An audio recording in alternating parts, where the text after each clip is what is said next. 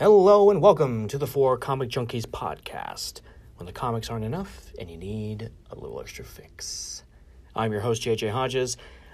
This podcast is a proud member of the Batman Podcast Network, hosted by Batman on Film. Speaking of Batman on Film, guess what, folks? We have returning guest, senior contributor to Batman on Film, as well as co-host of the Straight Outta Gotham podcast, Peter Vera, is in the house tonight, or this morning, or this afternoon, whenever you're listening to this, really. You know, that's up to you.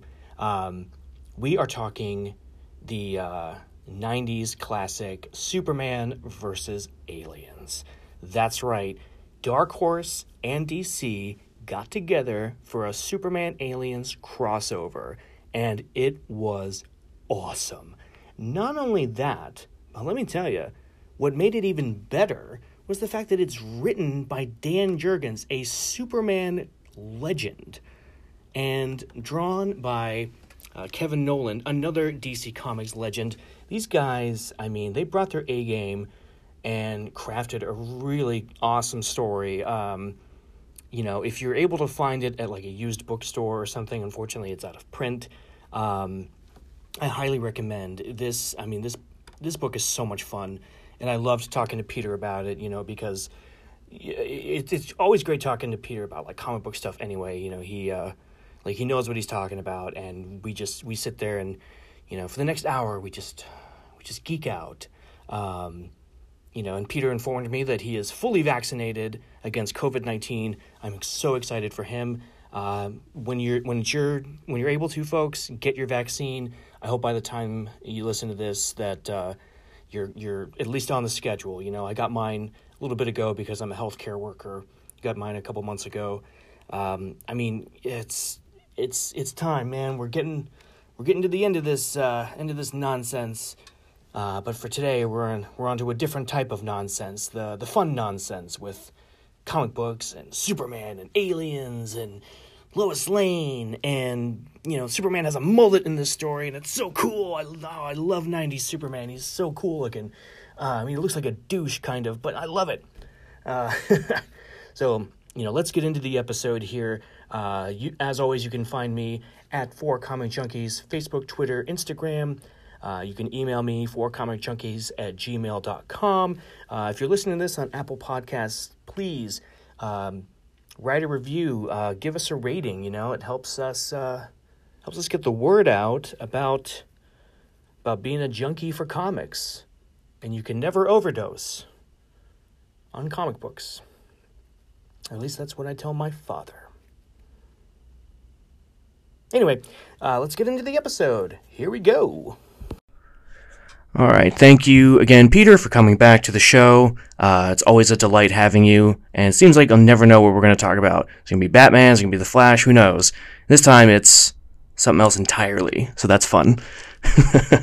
Yeah, it's cool coming on here because you, whenever we do a show, it always makes me go back to something I haven't looked at in a while, whether it was Batman 66 or John Wesley Shipp's Flash. Mm-hmm. Or today's topic. So it's cool to just dig back into things that aren't always in my rotation. And you and your show and the Batman Book Club are two shows that I like doing that with, because, again, like, it just allows me to go back into the library and look at new stuff, old stuff. Oh, yeah, I totally agree. And it's funny that you mentioned the Batman Book Club, because I talked to Lauer after my last show we did Noel. Great story. Yeah, and I was like, well, I want to think of something kind of outside the box for the next one. And I asked him, I was like, has anyone picked the Batman Alien story? And he said no. And I was like, oh, well, let's do that one. And then I was like, oh, but you know what's funny is that I actually like the Superman Aliens one more. I was like, well, I'll do it on my show. So I'll see if somebody has read that. And I reached out to you. You were the first one I reached out to, actually, because I was like, I feel like these DC, back when it was still Dark Horse, before Disney bought 20th Century Fox, these were like hidden gem comics. I feel like even back then, you know, there's I think 2 or 3 Batman Predator volumes, at least one Superman Predator volume, and then Yeah. there's 2 Superman Aliens ones. And I remember reading this one that we're going to talk about today a long time ago, when I was like on a huge like Aliens kick when I was a kid, and I was like, oh my gosh, this story was so great. And then they did a part 2 that included that actually had Darkseid in the mix, where he was trying to attack New Genesis with the aliens. And I was like, I don't remember liking that one as much though, but I also don't think I can find it anywhere. No, they are hard to find. Horror comics in general, like especially good horror comics, are always hard to find. I own 2 of the 3 Batman Predators. I own Batman Alien, and I do own Superman Aliens. Yep. And I found this book in the $5 bin of my comic shop. Oh, nice. So, like whenever you go to the local comic shop, make sure you check out those $5 bin. Like there's always some hidden gold in there. And it's definitely a little beat up, but like I really don't care because it's a cool story. It ties into like main continuity, but is it Elseworlds? Like I'm not sure. Like it's one of those weird like it's got to be Elseworlds because it's Dark Horse story as well. So it's just one of those weird kind of middle grounds. I was actually going to, that's funny you say that because I was going to ask you if you thought of it as in continuity or Elseworlds, because in a weird way it's almost, it has, it does, because it has the origin of Supergirl, but not Supergirl from like main DC Comics, more so from the animated series when she was from Argo City. Which is the first thing I thought of. I was like, oh yeah, isn't this like an old Kryptonian city or something? And then it was, and then she says it like, oh no, this is I'm from the planet Argo, and this was a city that was lost, or something along those lines. She's not actually Kryptonian, right, but she's like a descendant of people who worship Kryptonian. So it's an interesting middle ground, and Mr. Dan Jurgens does a great job teetering that line, as only a fantastic writer like himself can. And it's interesting because Supergirl can be one of the Kara Zor-El or whatever, whichever Kara. She kind of has a muddled history. Not as bad as like Donna Troy, but depending on where you want to. Is it Argo City? Is she from Kandor? Yeah. This one takes its own interpretation. It's very interesting how they kind of tied it into how even towards the end of the book he tells her like, hey, your family as far as I'm concerned. So it was an interesting little twist. Yeah, I really I liked that because it did feel like a kind of a classic Superman meets Supergirl story, and then of course you have like the aliens in it, the xenomorphs. And the funny thing is I'm reading this book and I'm getting so into it, so I'm sitting in my chair and I was just like, oh my gosh, like this is really good. It's actually, it flows so well that it's actually it was actually really scary. And and my cat at that moment decides to just, nudge my leg with his tail. And I was like, oh, okay, all right, what the fuck was that? Like, you're dying. I was like, Jurgens, you got me. You got me sucked in. Funny. I love how 90s the story is, because I forgot that this was the long-haired Superman era.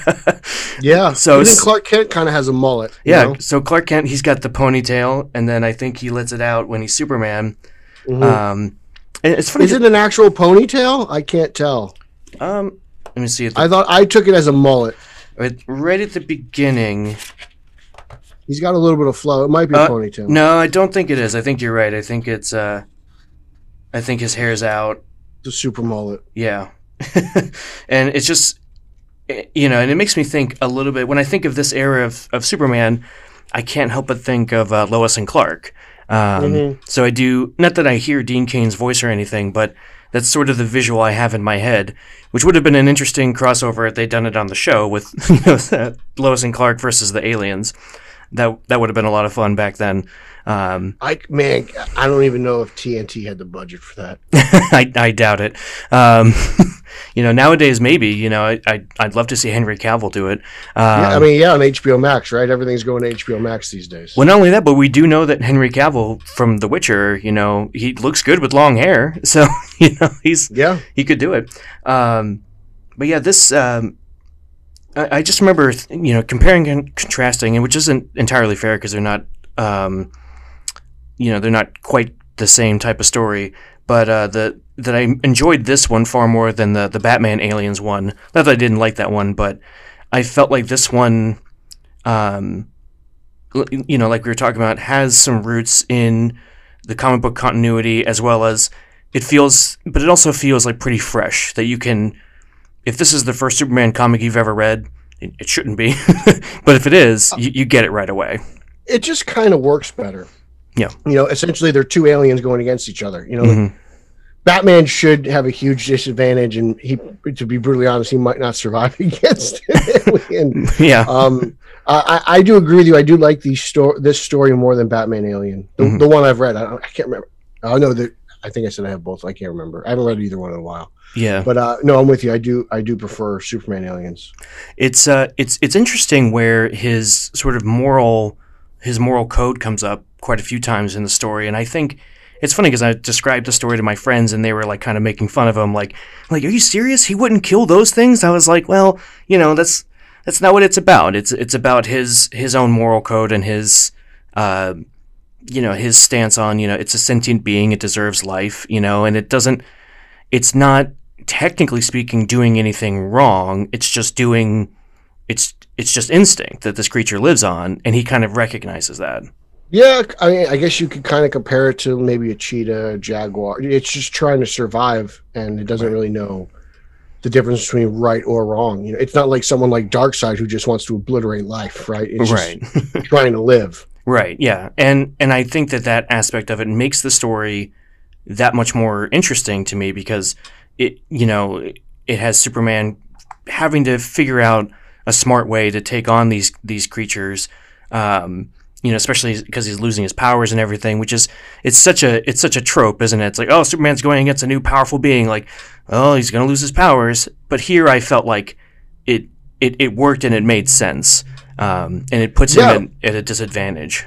Within the depths of space, away from the yellow sun that really harvests his powers and gives him his abilities. I thought it was really great to see Superman go against an alien, just see it try to bite his head and it doesn't work. Even at the end, he knows he's got an alien inside him, but he knows that if he gets close enough to his son to essentially recharge the battery, it won't burst through his chest. Right. It was cool because it involved like the ticking clock, like that Mission Impossible vibe. He's got so much time left before he knows he could actually die. Yep. So there's kind of that race against the clock aspect is really interesting. Yeah. And I love that the story does, it doesn't have it doesn't have necessarily a happy ending, but it has kind of a bittersweet ending.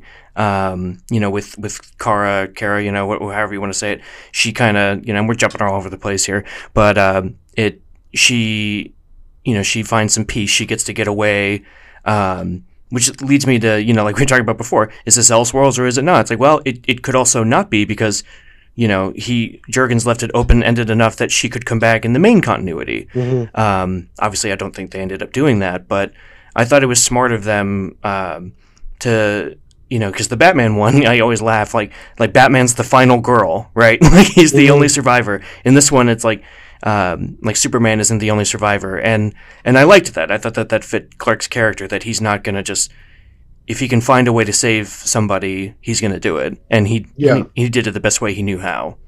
Yeah, and everything he did, it even goes to speak of Superman's genius. Like he figured out a way he knew both of them were infected, and then he figured out a way to transport the alien embryo out of Kara. Yeah.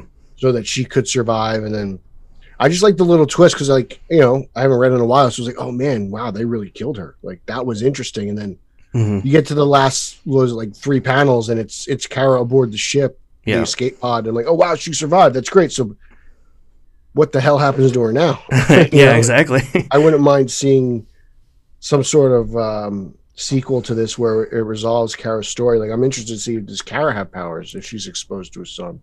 That's what sort of bummed me out about the second part, is she's not in it. It's just. I think the whole story in part 2 takes place on New Genesis and Apocalypse. I've never read that one. So I'm like, I did a quick Wikipedia and I did a DC fandom search. But, I mean, that was a long time ago I read it. I'm not even sure I still have it. I mean, this copy I have here, actually, I had to find online because I couldn't find mine, and I was so upset. Do you have the trade, or did you buy the issue? No, I have the trade. And even back then I had the trade.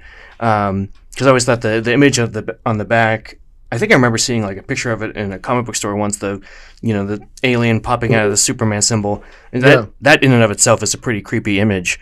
And again, it's such a bummer that we will probably not get a story like this again since Disney owns the Alien and Predator characters. And they have, I think their version of Alien #1 comes out this week. I think it comes out Wednesday. Yeah, as of this recording, it does, which I'm excited about. And I've been talking to Emmett Davis from Let's Go, and he's a big Aliens fan, so we were talking about that, and I was like, I'm actually kind of looking forward to that. Yeah, I'm going to give it a shot. I put it on my pull list, so I'm looking forward to see what Disney does with a character like Alien. I was like, because sometimes we always get nervous that Disney waters things down because they are Disney. Right. I think they let the comics go a little bit more mature-ish, at least. I felt like the Star Wars comics felt like Star Wars to me. Yeah, that doesn't mean much to you because you're not a big Star Wars fan. But those don't feel like... I just appreciate the fact that they're not meddling too much. I know Disney cares about their reputation a lot when it comes to being family friendly. So it does cause concern. I mean, maybe if they announce like an actual movie or something, then we can be like, oh, what's this going to be like? But we'll see what happens with Deadpool 3, right? That's the one I have my eye on because Kevin Feige has said like numerous times that he wants it to stay R-rated, and Ryan Reynolds has said that as well. I'm like, we all say that now until it gets time, and then it's like, oh, well, actually, we're thinking, we can make it work as PG-13. It's like, oh, come on, but. We'll see. We'll cross that bridge when we get to it, I suppose.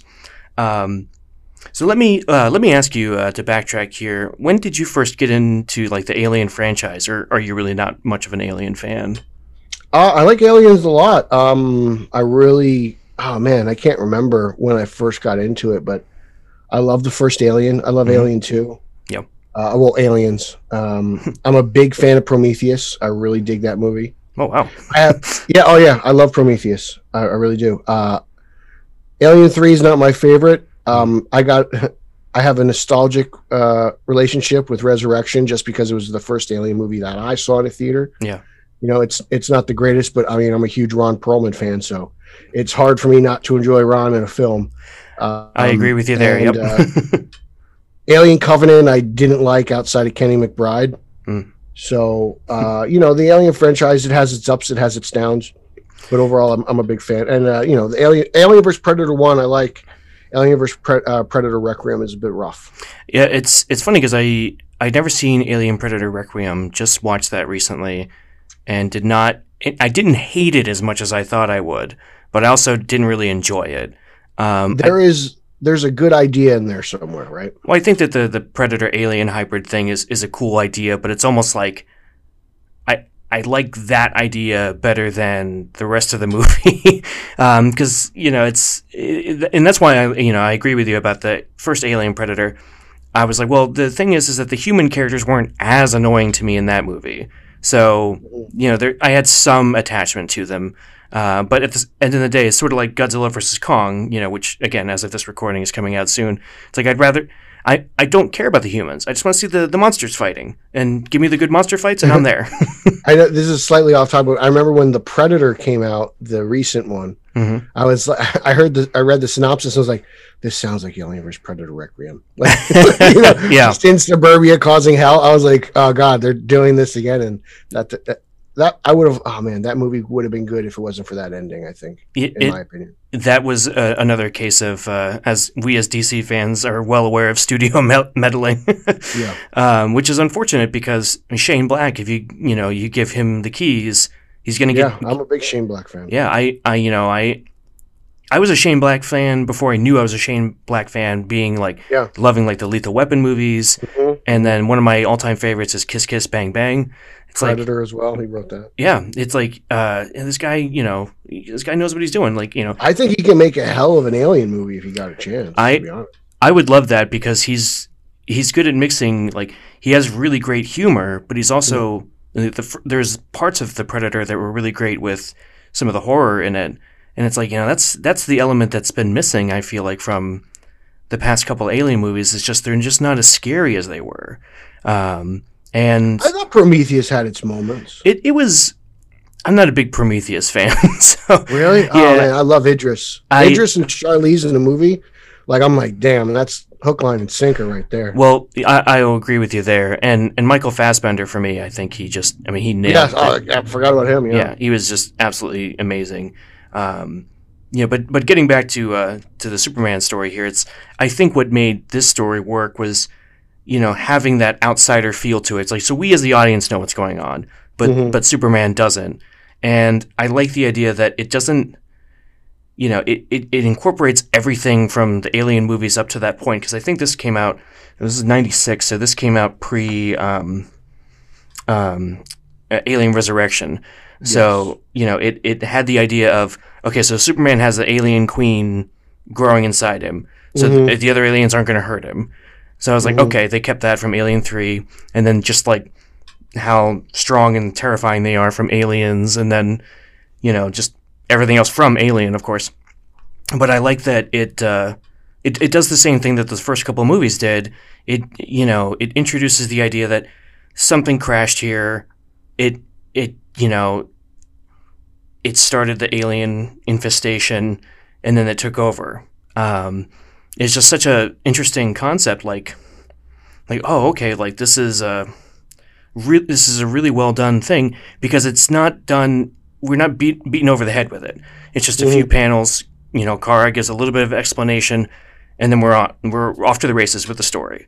Yeah, and it's pretty quick read too. Actually, I thought.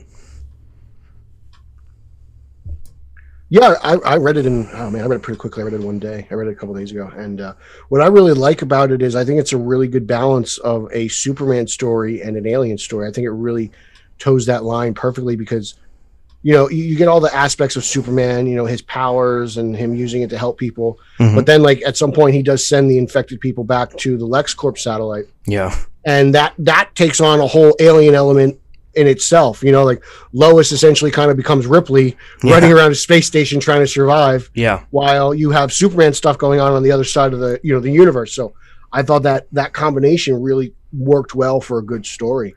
It's funny you mentioned the Lois thing, because when you were talking earlier about forgetting that Kara survived at the end, I forgot about that aspect of it, that there was the ship that came back and had the aliens and Lois and Dr. Kimball, which that name just cracked me up because all I could think about was The Fugitive. Harrison Ford. Yeah. We just watched that the other day too, so I was like, so I was half expecting him to look like that, but obviously as a woman, but I was just cracking up, going like, oh, like I forgot about this part and how Lois is like such a badass, just like kind of taking charge and trying to save surviving, people. Yeah.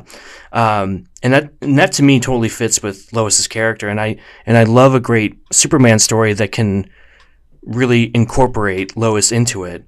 Like in the lead up to the Snyder Cut, rewatching Batman vs Superman, I was like, I forgot, like in the Ultimate Edition, they give Lois a lot to do. She has a whole story where she figures out everything that's going on. And then she throws away the spear. Yeah. She tries to get it back, Yeah. They both kind of screw it up when they're trying to get it back at the end. It always makes me laugh. I'm like, he's like, oh, I'll save you. Wait, let me grab the spear. And she's like, well, now I need to save you. And it's just, oh my gosh. Yeah.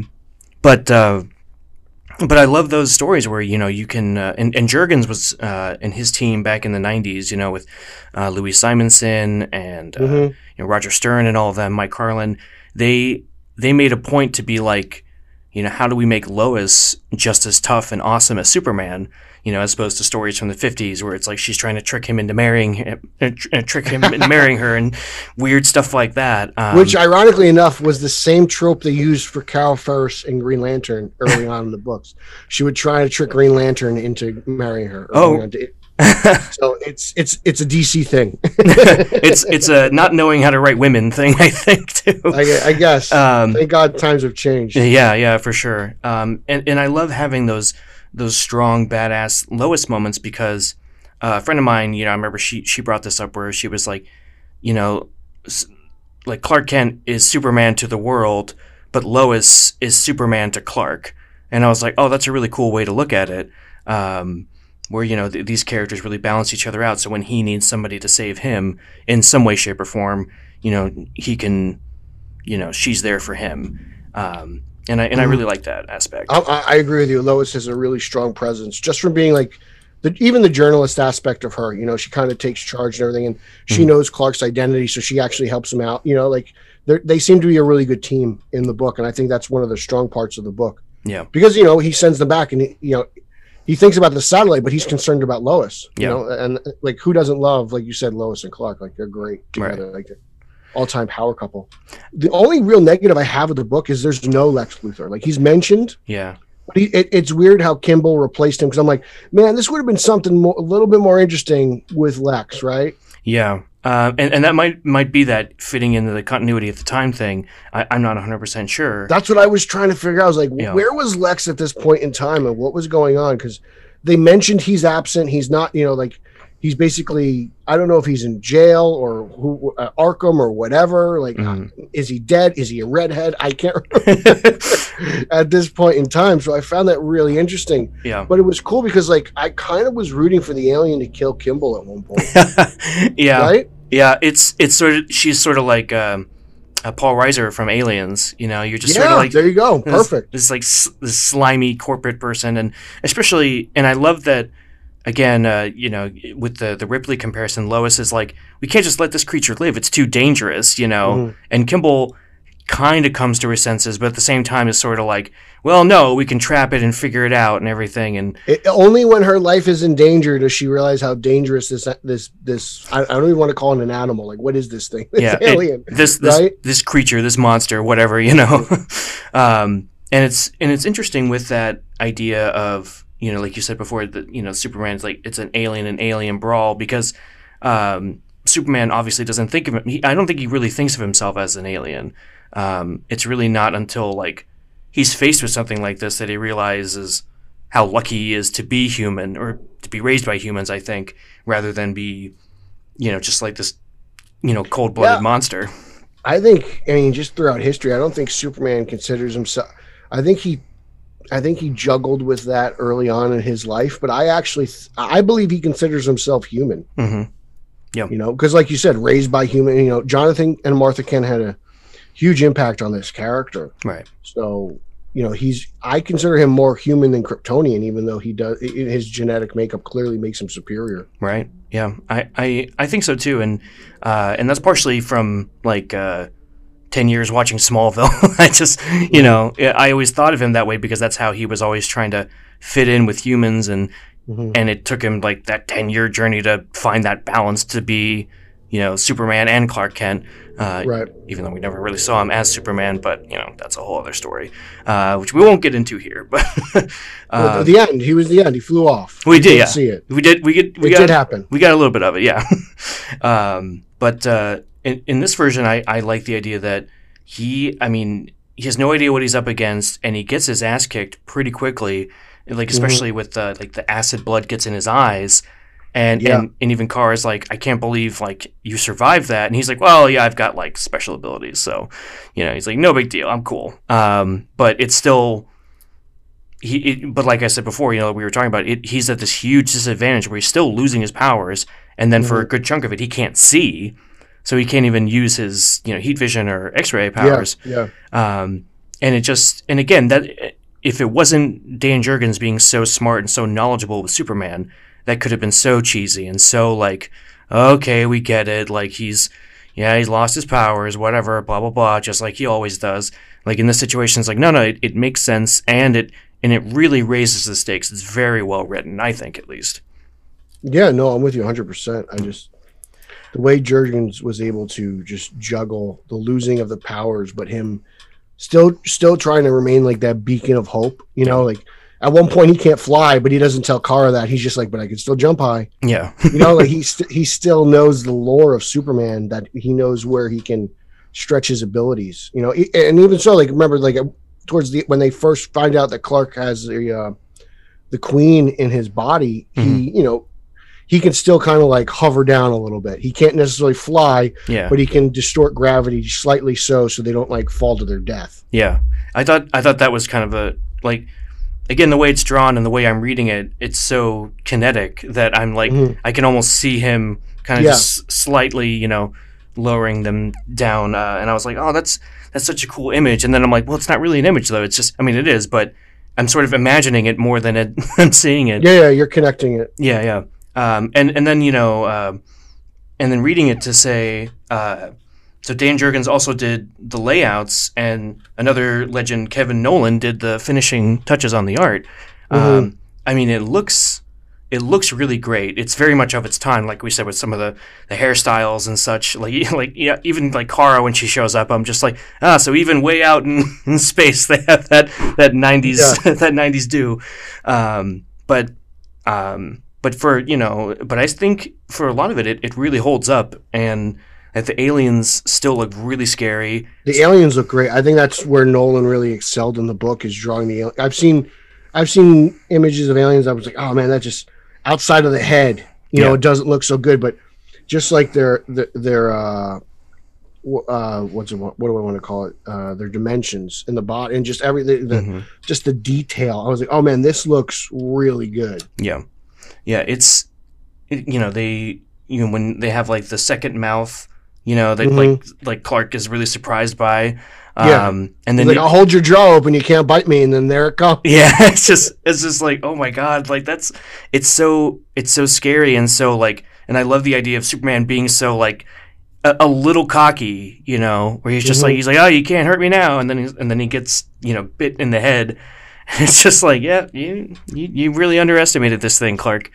Yeah. Oh, I love that first introduction between the two. It's like, it's a 2-page spread. Yeah. Splash page, 2 splash pages, and it's just a great like mid-body shot of both the alien lunging at Superman, grabbing him, ripping his shirt, and just like you could just see he's like, whoa, what is this? Yeah. And he's got the mullet flowing. It's really great. Like Nolan did a good job with the aliens in this book, and I love my favorite panel in the book is an entire page where the alien tries to bite Superman's head. Like that's just, that's such a cool image, because it's like, oh, okay, anyone else is dead. Yeah. But Superman's still the Man of Steel. Right. That was just fascinating to me. Like, I was like, thank God you decided to do that the way you did on a full page. The art, and it's such a great marriage of the writing and the art too. And I think Dan Jurgens, obviously being the one who's doing the layouts, I think it's an easier task there. Those are some of my favorite comics where I'm not sitting there going, wow, the art is great, but the art isn't, or vice versa. I get to the end and I'm like, and then I want to go back and reread it and start picking stuff apart, because it was that much of a, almost feel like I'm watching an animated movie. I'm flipping through the pages so fast. Yeah. No, it's so good. Just because it's weird. It like goes in stages. It's like Superman story for a little bit, Alien story. Then it's like a hybrid of the two. Then it goes back to Alien, back to and it finishes up in a Superman way. Yeah. So it just juggles back and forth. It's very respectful to both characters. Yeah. That's how well it's done. I think what really sells the book to me, and I don't do this very often, but when I reread it, I read the introduction with Chris Claremont, the way he talked about it, and he gave all the praise to Dan Jurgens and DC, and he talked about how he saw the movie when and he took the train home from the theater in New York, and he was like terrified. I was like, how would you not be? Like, especially back then when there wasn't, as we weren't being like flooded with content, you just kind of ruminate on this terrifying movie you just saw. Well, if he was taking the subway in 1978, it wasn't exactly a safe place. Well, that's true too, especially in New York. But yeah, it's, I love that he when him doing the introduction, he was saying how you have Superman, who's the immovable object, and the aliens at the unstoppable force, right? And it's like, who's going to blink first? And it's such, and it's true, really, especially when you're reading the book. Like, the alien hordes are just seemingly never ending. Even when there's just a couple on the LexCorp satellite, they still seem to, well, where the hell are they coming from? There still seems to be so many. 3 of those things just seems like it just absolutely impossible to deal with. Like, one is tough to deal with, right? But like, can you imagine being on Argo City with an entire hive or whatever you want to call it? Just seeing those eggs is enough to scare the hell out of me. Yeah. 'Cause you're like, man, like just one of those things will wreak havoc. Well, just and rereading or rewatching the original movies and everything, it's just, I think, something as simple as like, when you read a Batman comic, you can sort of hear the Batmobile, and you can hear like the belt and stuff like that. And with Superman books, you can hear him flying, like the whoosh sound from the animated series or whatever. In this, when the alien egg opens, I can hear that slimy thing, slime, yeah, and then I can hear the alien hiss, and it's just it's like I get chills talking about it because it's so unnerving, and and all the credit in the world to Ridley Scott and James Cameron when they were making those first couple of movies. They knew how much to show and not to show from these creatures to really just get the audience on edge. And two different directors doing two different things, with the same character, right? In the Alien and Ripley, but they couldn't necessarily be two different movies. They're so different in so many ways. Like one is a true science fiction horror movie, and the other is your just standard 80s action flick, right? Like, it couldn't be any different. But there's still plenty of scares in that other one and in Aliens, and we talked about this with my friends in another episode. But like there's the the Queen, I think, is just terrifying, and she doesn't do a whole lot in this book, which is a little unfortunate. But it's already a pretty, even though there's not many characters, it's a pretty stuffed story. So I think to do more with the Queen would have slowed the book down. But the size of the Queen is always what gets me. She's so big. She's got that huge. She does have a crown, it's weird. Like she's got that gigantic, like almost shield-like head thing. Yeah. But the size of that Queen, I was like, man, if that thing ever got loose, you're in for a hell of a lot of trouble. Like, because one of the little just regular aliens is more than enough to just destroy an entire, satellite full of people. But the Queen wreaking havoc, that would just, it's terrifying. It is truly one of the most terrifying creatures in all of cinema and comics. Yeah, for sure. It's why I love revisiting this stuff, because even like us talking about it now, I'm kind of thinking about it like, oh, it's so interesting how this is, it's like you said, it's a great homage to both franchises. And one of the things that it's like Kara in a way is a little bit like Newt, yes, but obviously like much tougher than Newt was, because Kara's older and she has a gun and everything. Whereas, I don't think it's ever really explained how Newt survived. She just was lucky.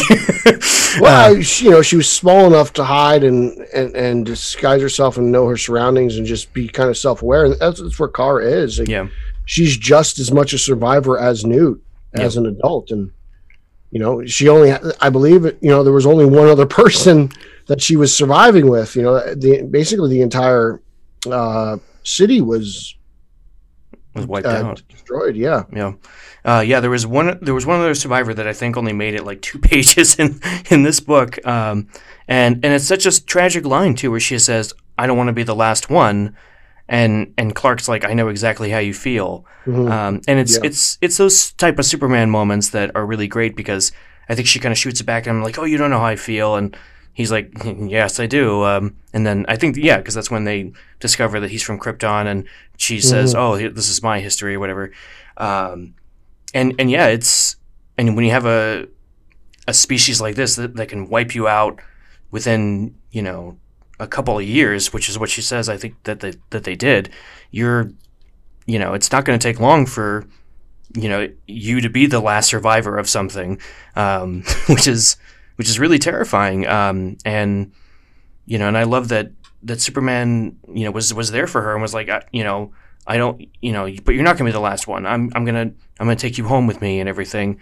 And I was just like reading it. And even, I remember even reading it like way back in the day. I remember thinking like that's not going to happen. They're not going to live happily ever after on the farm or whatever, like this poor kid is dead. I was expecting her to come back to Earth, to be honest. Like, I just like, because it's been so long, and I was like, oh man, that's Kara. That's whatever universe this is. That's their Kara. And I was like, of course she'll come back. Right. And then you find out she's not even Kryptonian, and it's like, okay, so then you start questioning, like, is she just a regular person or whatever, regular alien person? But some sort of humanoid. And then they kind of do that quick trick, where Jurgens makes you think she didn't survive, and come the end of the book, you're like, oh wow, she did. But how long does she have? Because she's just in an escape pod, Right. and that's what her entire all of Argo City pretty much got wiped out, not because of the alien, but because of starvation. Right. They just ran out of resources, and then the alien came and it wiped out them even more. So they were on a one-way ticket to hell. Yeah, I forgot about that part actually. Yeah. One thing I really like about the story that I was just thinking about as we're talking about it is I'm really glad there wasn't any sort of retcon where like the aliens were the ones that destroyed Krypton or something like that. Right. Which I feel like in maybe a lesser writer's hands would have been like, it would be really cool as if the aliens were the ones that destroyed Krypton. It's like maybe, but it's much more interesting if this is just a totally foreign element, and you throw Superman in there who's out of his element, he's losing his powers, he doesn't know where he is. So that little bit of a fish out of water thing, but it's also really well done where you get the fish out of water, you get Superman losing his powers, and none of it feels like, it doesn't feel cheesy or I've seen this before kind of feeling, you know what I mean? Yeah, I think the story feels pretty fresh to me. I think this would make one hell of an animated movie. Yeah. Right? Like I know that DC just Warner Brothers Animation just finished that whole DC animated universe, and they're trying to do standalone movies and not make everything as connected as they once were. So I think something like this would be really open for interpretation, Yeah, I don't think we've ever gotten like an animated alien thing, like not that I can think of. I think it's always been just the live action movies. Yeah, I don't think it's going to come though. I think since it's tough to do because of 20th Century Fox owned the rights for so long. So you have two studios battling out. Probably one wants to do one, the other one wants to do it, and they just can't come to agreement. And I just can't see Disney and Warner Brothers being like, But Sony and Disney came to an agreement on Spider-Man, so you think that there would be something in there. I mean, it's such a niche product that you think I think the fans would soak it up. To be honest, I think it could be a win-win, but greed does play a factor in this. It unfortunately it does, and you just think like how great would it be to have like Tim Daly and Dana Delaney come back, or George Newbern as Superman, or or even get one of the other movie casts. I'd take Cavill. To do the voice work for Superman. Whatever. Just anyone. I mean, as crazy as Dean Cain's been the last few years, if he came back to voice it, I wouldn't be opposed either. Apparently he was Jonathan Kent on the DC Superhero Girls show. Not Jonathan Kent. On DC Superhero Girls. Okay, he was on Supergirl as well. Yeah, he was on Supergirl. He was Jeremiah Danvers. Yes, and then he got very political and they killed him off. Yes, but hey, if as long as he's happy, have fun with it's his way of making a living, so you got to suffer the consequences, whatever they may be. And the ironic thing to me is that he's not the only one. Like John Schneider from Smallville, he's very much on the same boat, very much on the right. Being on that side, and that kind of cracks me up because I'm like, it just makes me think of like Jonathan Kent from like Forever Evil, like that tie-in story that was Ultraman's origin. I was like, but I don't want to judge too harshly. People are going to believe what they're going to believe, and hopefully that it's a free country. It is, and we'll just leave it at that. But yeah, I agree that I think this would be a fantastic animated movie, and I'm sure we'll never see anything like this in live action. Like we were talking about before, who knows what Disney wants to do with Aliens and the Predator going forward. And I think that those franchises as much as I don't really think, I don't care too much about like an R rating a lot of the times, like Zack Snyder's Justice League. I was like, this could have easily been PG-13. It's not that big of a deal. It doesn't. I think if you tone down some of the blood, yeah, I think that's what really held it up. Right. And it's just, but for some reason, it's like with the Aliens, there's just, I think you almost need the R rating just to protect the kids, if that makes any sense. Like, to be honest, it's almost a blessing in disguise because you could see this if both of these IPs were owned by one company. Let's just say Warner Brothers. Just say Warner Brothers is the one who bought 20th Century Fox. I could see them doing a get rich quick Superman alien movie, Yeah. and I could see it being just abysmal, right? Like, Yeah. it's something that I wouldn't want in live action, but I would appreciate an animated version. Yeah. You know, just me. No, I totally agree, and I am excited to see what Disney and Marvel does with the Alien franchise going forward, because I think, you know, these are iconic characters, you know, or creatures or whatever. It's just, and I think that you can tell a lot of really interesting stories there, and I think Dan Jurgens kind of proved it with this story. Yeah. And Ron Mars with his Batman aliens, you know, that was an interesting way to tie those characters together. Mhm. You know, my thing is, I was texting the one day I was texting you, I was like, I would kind of like to see like an alternate universe Marvel version of aliens where, you know, some of the heroes, Spider-Man alien. yeah, Right? or not even, but maybe even just like the Avengers, where some of the Avengers die, you know, because they get infected. I'd be interested in that. Hey, Tom Taylor. I feel like Tony Stark would lend himself very well to an alien crossover. You know, Tony's got money and he's probably investing in satellites, and Yeah. he's kind of like the good version of Lex Luthor to an extent, right? You know what I'm saying? Right. So I feel like that would work out pretty well. I think that'd be really interesting, especially considering that he's sort of the good side of like the corporate greed, if you will, whereas you could get somebody like, you know, like Justin Hammer or something that would be like trying to use that for a profit. Some sort of like competition to see who can get to this, you know, this new planet that there's life, you know, like you could see some sort of space race there. Right. I think that'd be interesting. And I'd like, you know, so I'm looking forward to some sort of crossover, you know, like they did those covers, you know, with, you know, they had like the alien attacking Captain America, then like the Guardians of the Galaxy found the alien queen. That could be really cool. That would be interesting. The Guardians finding an alien hive. I didn't think of that. That's a great idea. I saw some of those covers. I was like, oh, this would just be so cool. Like, I know this is just like essentially fan art. They're variant covers for different Marvel comics, but I'm like, just do this fucking story already. Like, it'd be so cool. Yeah, that's the good thing about Disney buying them, though, is like, I know I was concerned earlier about like just how they would go about the process of handling these characters, but it does open us up to them interacting with others. Like DC and Alien and Predator have had their run. They've told, you know, like, I don't know how many more stories you can tell. Yeah. With these in a crossover fashion with these guys, but you know, it's like you said, like seeing them interact in the Marvel universe, that could be something that I think a lot of people would enjoy. Yeah, and maybe be something that Marvel could do in an animated fashion, because I know their animated movies aren't as good as the DC ones.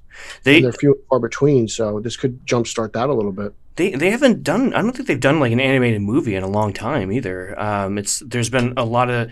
They keep, and that's sort of the problem I have with Marvel, and to stay on that tangent for a second, is they keep rebooting the cartoons. Like, here's a new Avengers cartoon, here's a new Spider-Man cartoon. It's like, yeah, but I was just starting to like the other one, and then you canceled it and rebooted it with a different cast and crew and everything. Sounds very Power Rangers, doesn't it? It does. But I remember I started watching the first episode of the one animated Spider-Man, I think the newest one, and I just got bored. I was like, I was with you. Yeah, I was with you on that. Like, we know all this. Like, it's just, you know, we don't need to go through the origin again. But whatever. I'll take 90s Spider-Man and Sensational any day, though. Those two animated shows are fantastic. I totally agree. Sensational, I love so much. It's not on Disney Plus. I do have the DVDs though, so I bought the Blu-ray myself. Yeah, so I like to revisit those every now and then when I'm on a Spider-Man kick.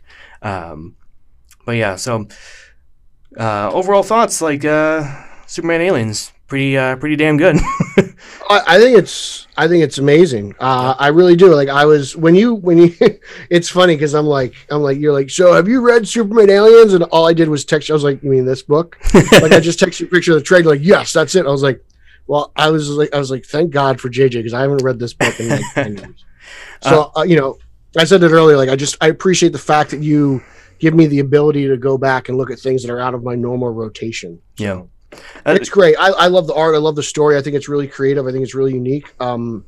It's the perfect blend of the two. Yep. It's so respectful to both sides of the coin that it's, if you haven't read it, I again, track it down, because I think it's well worth the purchase. It absolutely is. Like, you know, I'm sure that, you know, you can probably find it, like, you know, like Pete, like you said, in your, you know, like a used at like the $5 bin or whatever in your local comic book store, a used bookstore of some sort.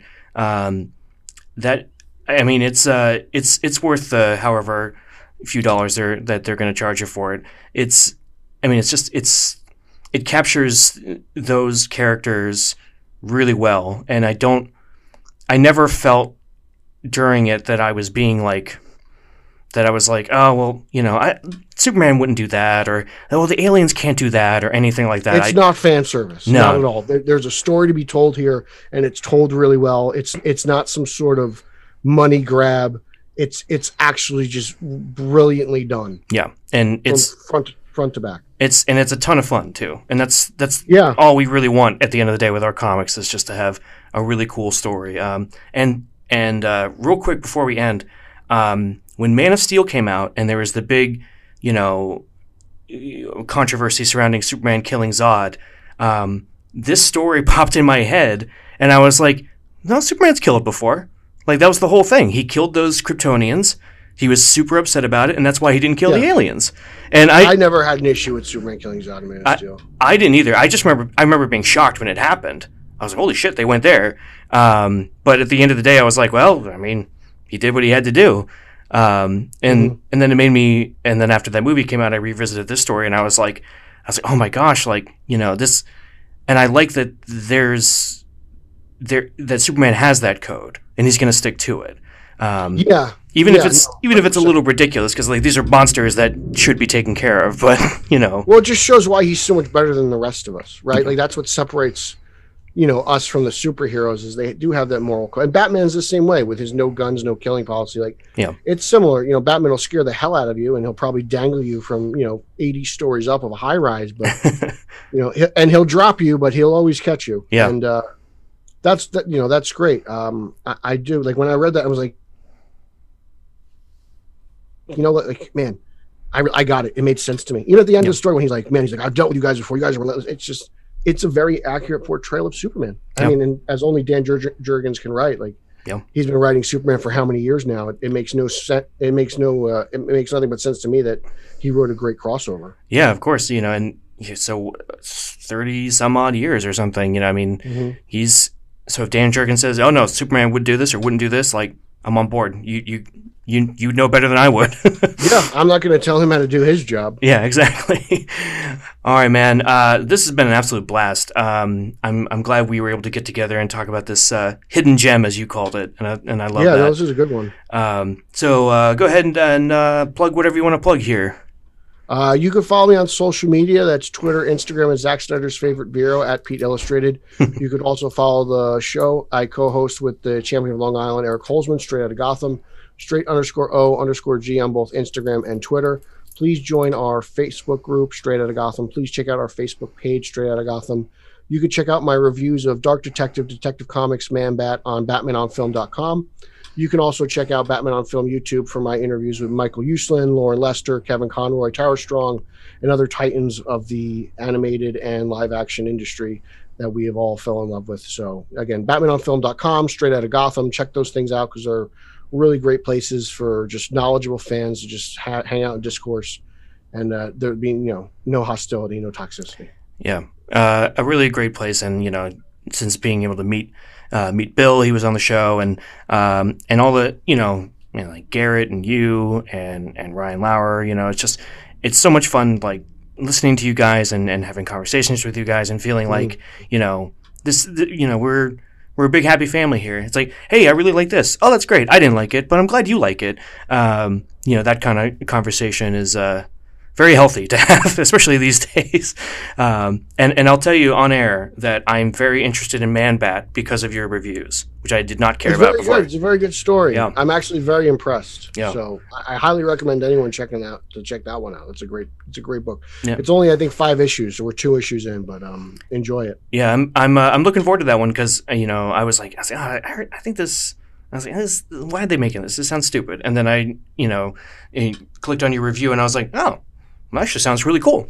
So yeah, it's not bad. So you know, you gave DC $4 of my dollars. So I wish I collected commission. All right, Pete. Well, thanks again for joining us. This has been a delight. We'll be in touch. You're never too far off the rotating guest list. I'm always around. Yeah, as one would say. Nice. And we just want to end by telling you that in space, no one can hear you scream, and they can also not hear Superman throwing up an alien, which was really, really disgusting. But it had to be done. All right, folks.